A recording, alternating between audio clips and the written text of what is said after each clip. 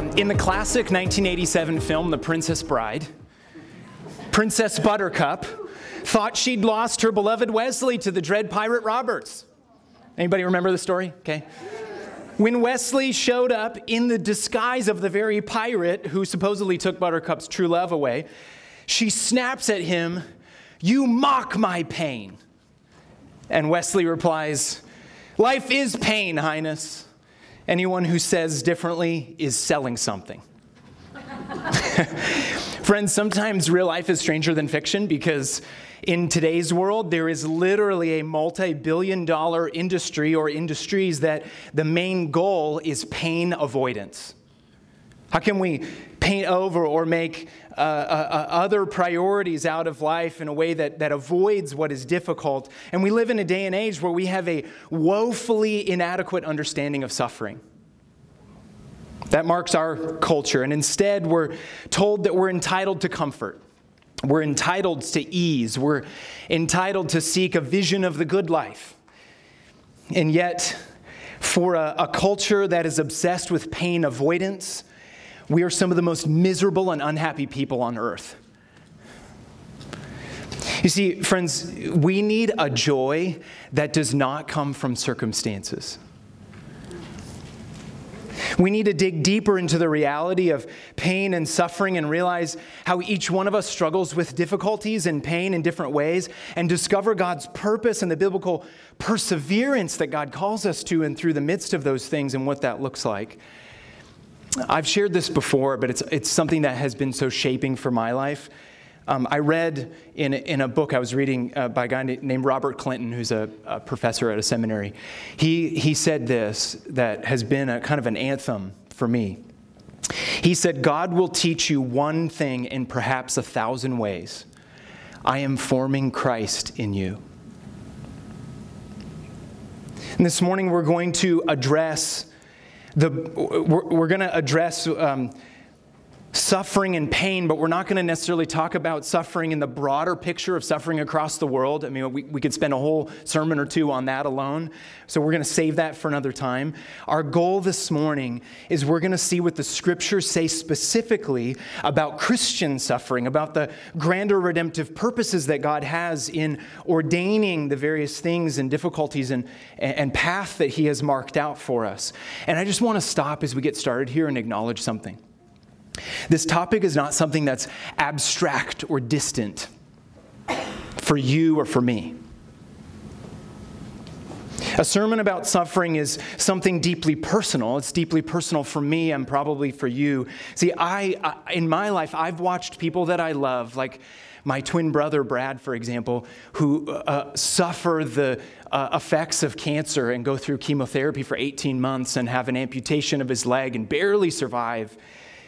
I've watched people I love pass away and endured the grief of that. I've endured the pain of major injuries to my body, some of them my fault.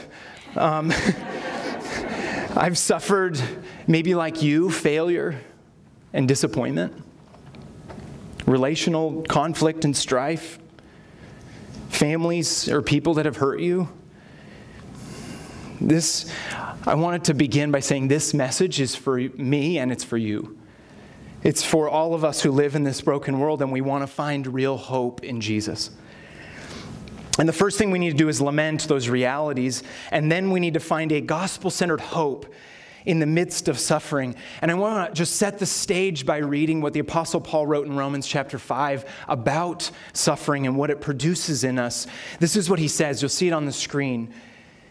He writes to these Christians in Rome. He says, "Therefore, since we have been justified through faith, we have peace with God through our Lord Jesus Christ, through whom we've gained access by faith into this grace in which we now stand." There's your gospel-centered foundation. And then he says, "And we boast in the hope of the glory of God. And not only so, we also glory in our sufferings, because we know that suffering produces perseverance. Perseverance, character, and character, hope." Friends, there is hope. There's hope, dear brothers and sisters, real hope, because our Savior is the suffering servant, the man of sorrows, The one who endured suffering for us on the cross, making it possible that one day all suffering would end in the new heavens and new earth because of the resurrection life we have in him. And we can draw near to him in our difficulties. And this is my encouragement, that we can know his peace and his presence amidst the darkness and pain. Many of you know, I've mentioned him, I think last week, Charles Spurgeon. He's a great preacher, pastor. This is what he said about this reality. He said, tears can clear the eye to see with an improved vision and perspective.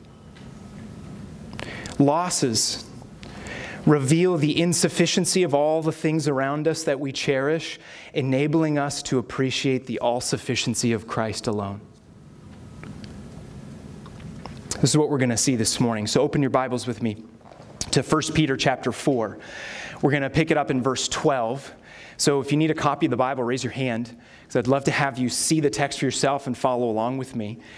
1 Peter chapter 4, verses 12 to 19, we're going to read today. And what we're going to do here is zoom in on a specific situation in the first century where Peter's writing to Christians scattered across the Roman provinces of Pontus, Galatia, Cappadocia, Asia, and Bithynia. And these Christians scattered across the Roman Empire were being persecuted intensely. And they were struggling to understand why they were undergoing such physical and emotional distress and pain and suffering. Now, this passage is specifically about persecution, which is one kind of suffering.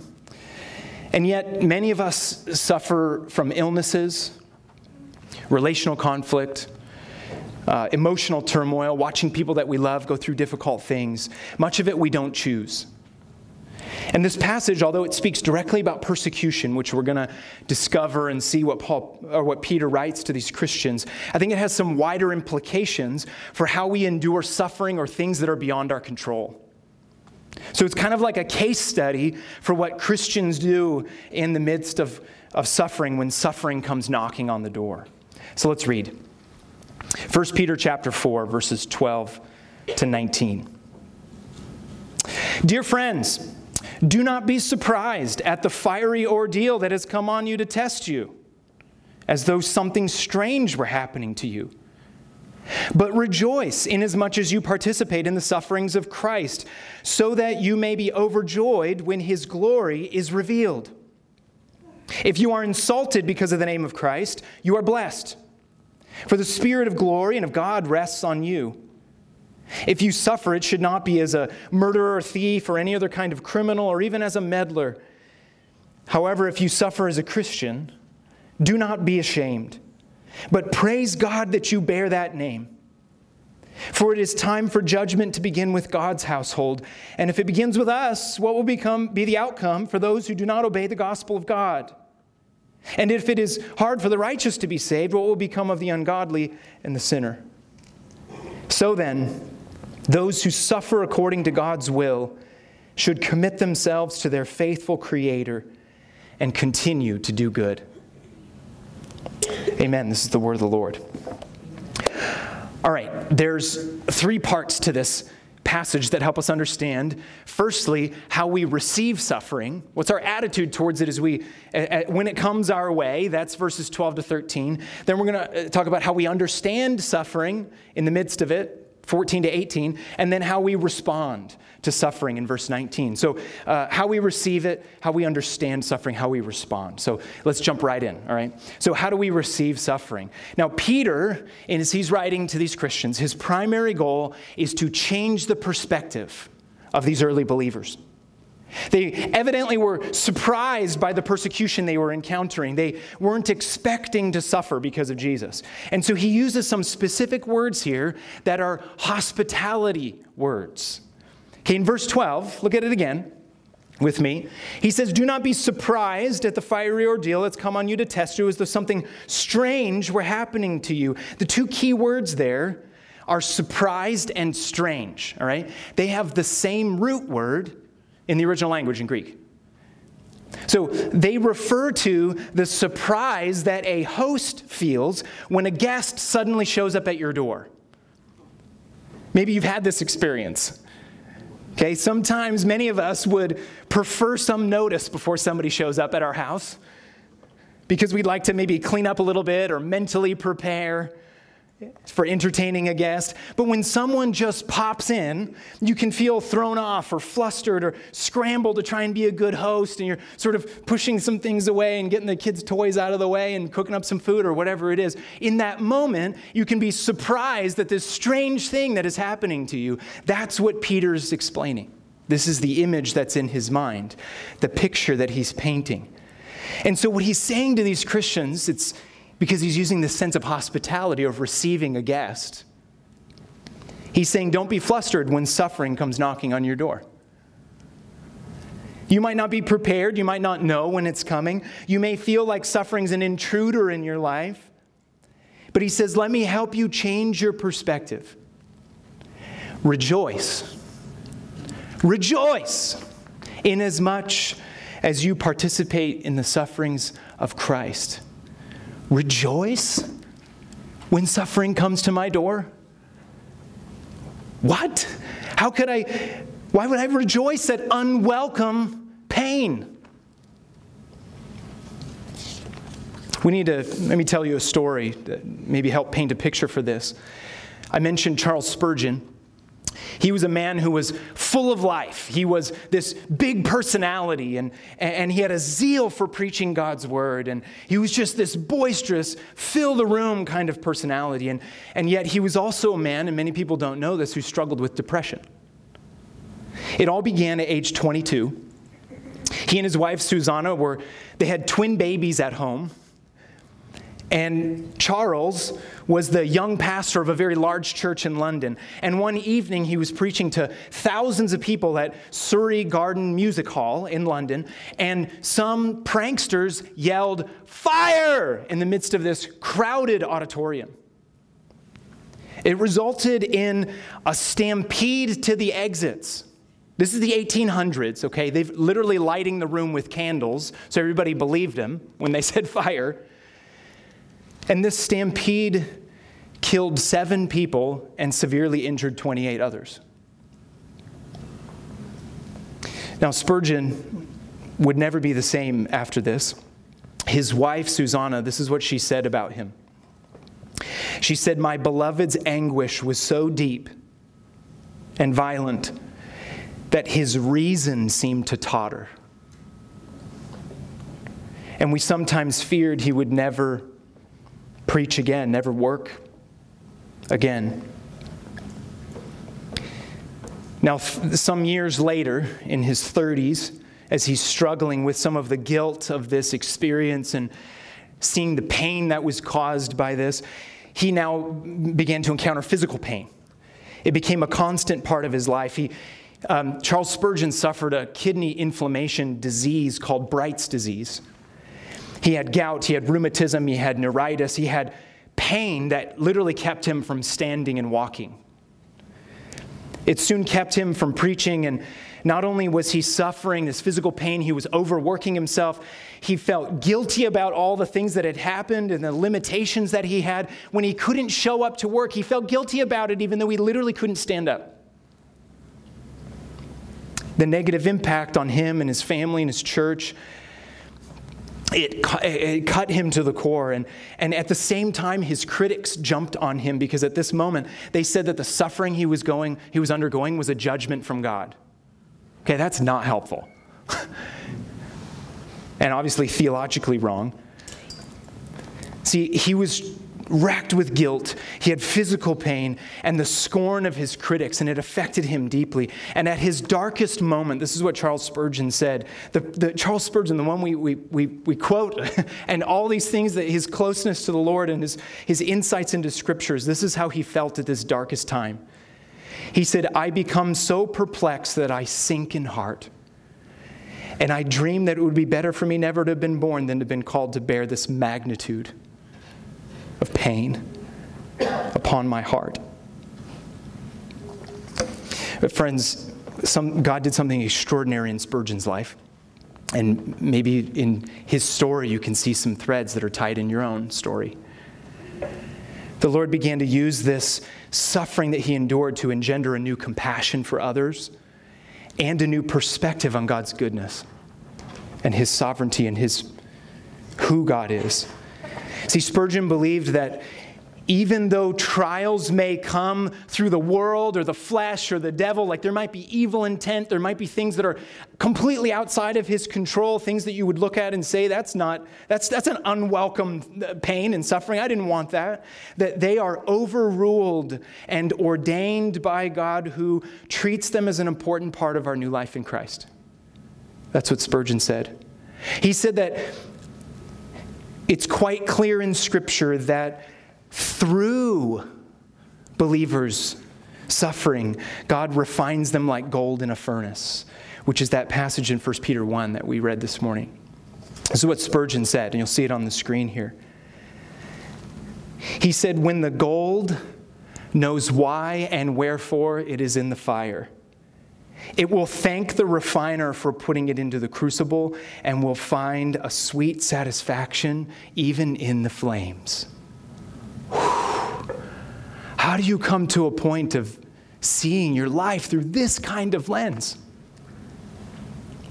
This perspective, a kind of perspective of seeing how God is working in the midst of things that seem so dark and evil and painful, only comes when we understand it through God's sanctifying work in us and his sovereignty in that. And this is where Peter turns next. So let's turn now. Okay, we talked about how do we receive suffering. We need to think about our attitude towards it. Now, how do we understand it? Verses 14 to 18.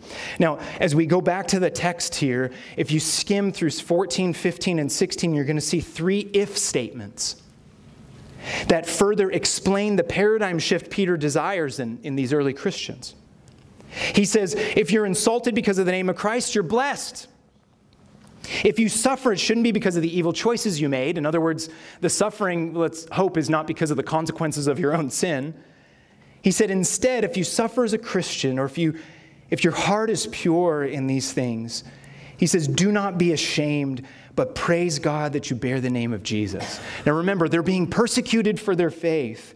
And in these statements, Peter is reframing their specific insults and persecutions that they're encountering as a blessing from God that should result in praise. In other words, he's taking the circumstances that are outside of their control and recasting it as an opportunity to see God's blessings in Christ. You see, he offers a purpose statement here. After these 3 if statements in a row, there's a purpose in verse 17. For, and there's your result or your purpose here, for it is time for judgment to begin with God's household, he says. Why in the world would he talk about judgment at a moment like this where he's talking about persecution? Okay, we need to grasp, I want to unfold this a little bit, because sometimes when we think of that word and we see that word judgment, we think about punishment, almost in a criminal sense.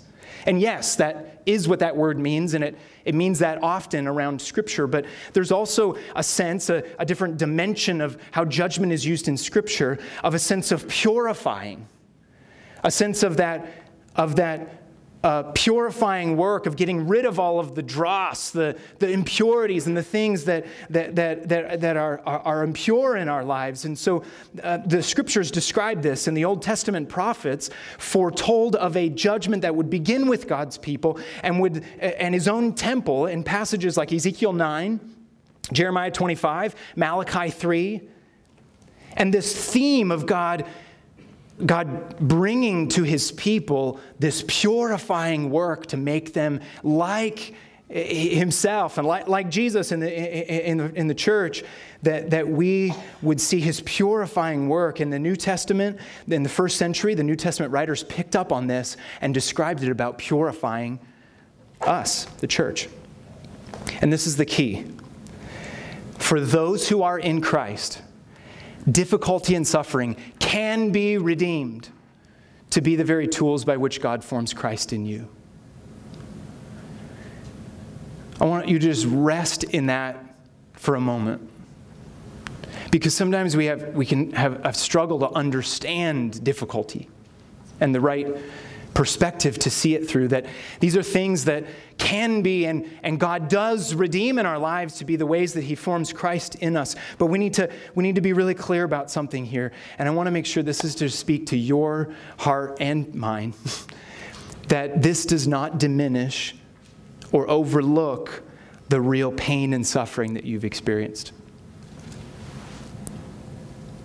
The fact that God uses these things to purify, to change, to transform us, it's not meant to be like a platitude or a nicety or something that's trite and quaint and something to just put on a little sign to post in your, in your office or at your home or something like that. Rather, this reality is something that we need to stop for a moment and realize that the pain and suffering we experience is something we need to lament. We need to draw near to God in his purifying grace and become desperate for him. There's a book that I'd highly recommend to you by Kelly Kapic, who he's a seminary professor, but also a speaker and pastor. And he wrote a book called Embodied Hope, a theological meditation on pain and suffering. And it is so good. It's in the back there if you want to check it out, or it's on your little handout. He talks about lament and hope in this book. And he says that lament is when we cry out to God, why?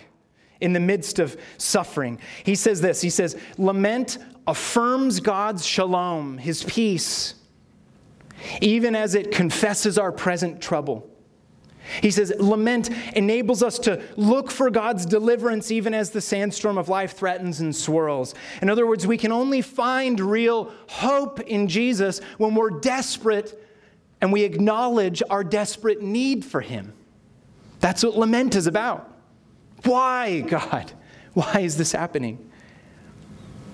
I think of a friend of mine, a recent friend named Dustin. Dustin's the new pastor at River of Life. It's another church in Hastings. He's been there for about 7 months. 5 months into his new role there, his wife had a stillbirth. And they lost their daughter, Paisley, just weeks before her due date. And as you can imagine, they're devastated. And as I talked with him afterwards, all I could do was just listen and lament. I could hear in his voice a deep pain and a sense of desperation for the Lord. And as I've talked with him over the last couple months, I'm really impressed by his abiding trust in Jesus, even as he's still experiencing the pain. I've said this, I'm not sure if I've said this to you guys in a sermon, but I often talk about it with my kids sometimes, that it's okay to have more than one emotion at the same time. Sometimes we think it's like the layers of what we feel. That's okay. It's okay to have the pain and also the hope at the same time. That unwelcome suffering in Dustin's life is, I'm watching this purify his desire for God, do a refining work in his hope. You remember I just talked about the pain and despondency that Charles Spurgeon experienced? He grew desperate for Jesus. He once preached this. He said, in the old Pilgrim's Progress, y'all remember if you've ever read the old Pilgrim's Progress by John Bunyan? He said, I used to read it at my grandfather's house. I remember the picture, the etching of Hopeful, who's one of the characters, in the river holding Christian up. And if you're familiar with this, Christian is drowning and Hopeful jumps in to go save him. Hopeful has his arm round Christian, and he lifts his hands and says, fear not, brother, I feel the bottom. And Spurgeon says this is what Jesus does in our trials.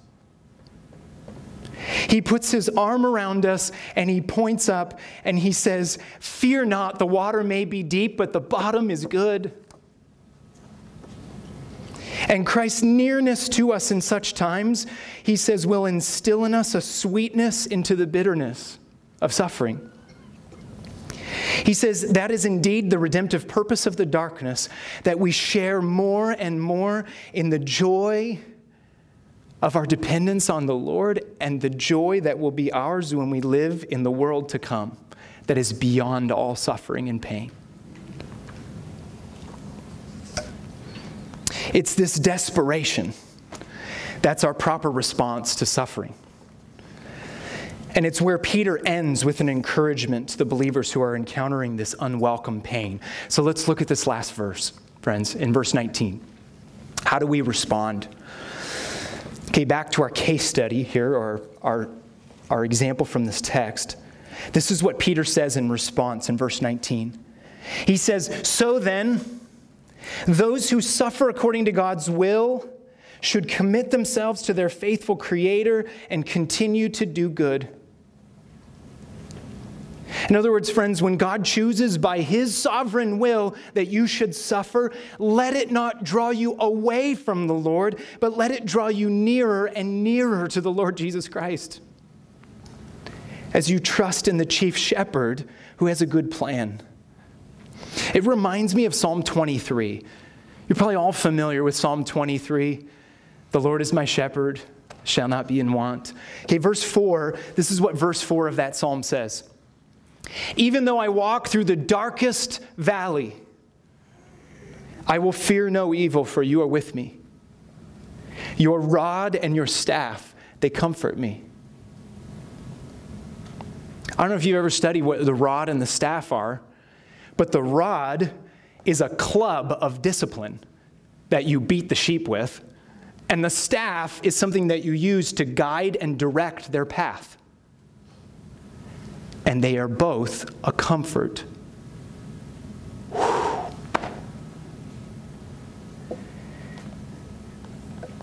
They're not something to be shunned and despised, but instead, in this psalm, and I think it's what Peter's describing as well, that we need God's discipline and His purifying grace and sanctifying work in our lives, and we need His guidance and wisdom and direction to go down the path He wants us to go.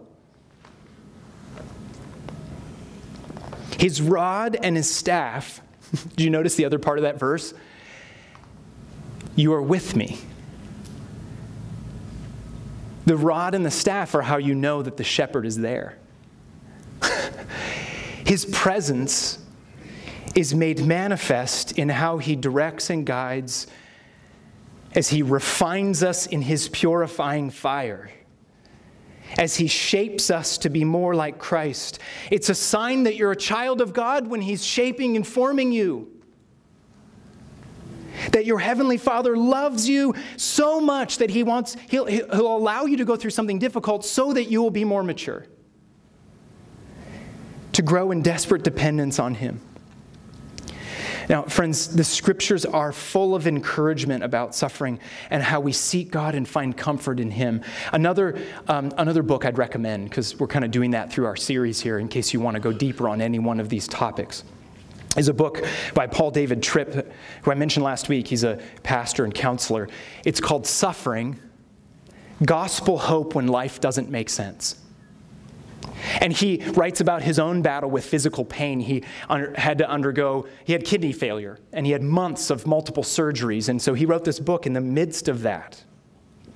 And this is what he says. He says, "The Bible never minimizes the harsh experiences of life in this broken world." He says, "Scripture never looks down on the sufferer. Scripture never mocks our pain. Scripture never turns a deaf ear to our cries. And Scripture never condemns us for our struggles." He says, "The Bible presents to the sufferer a God who understands, a God who cares, a God who invites us to come to Him for help, and who promises one day to end all suffering." Jesus, in His incarnation, dear friends, He knows pain. He knows suffering, and He can comfort us in ours. There's another example of this is the Puritan pastor and theologian John Owen. John Owen knew this well from experience. You see, he had, in the second half of his life in his ministry, he encountered tons of incredible difficulty. First half of his life in ministry, it was just flourishing and it was wonderful. And there was this moment of shift and transition there, where in the second half of his life, he was hampered in his ministry because the government was against him. He was being harassed and he encountered physical pain and he had all kinds of issues happen in his family. And he had to witness the burial of all 11 of his children and his wife.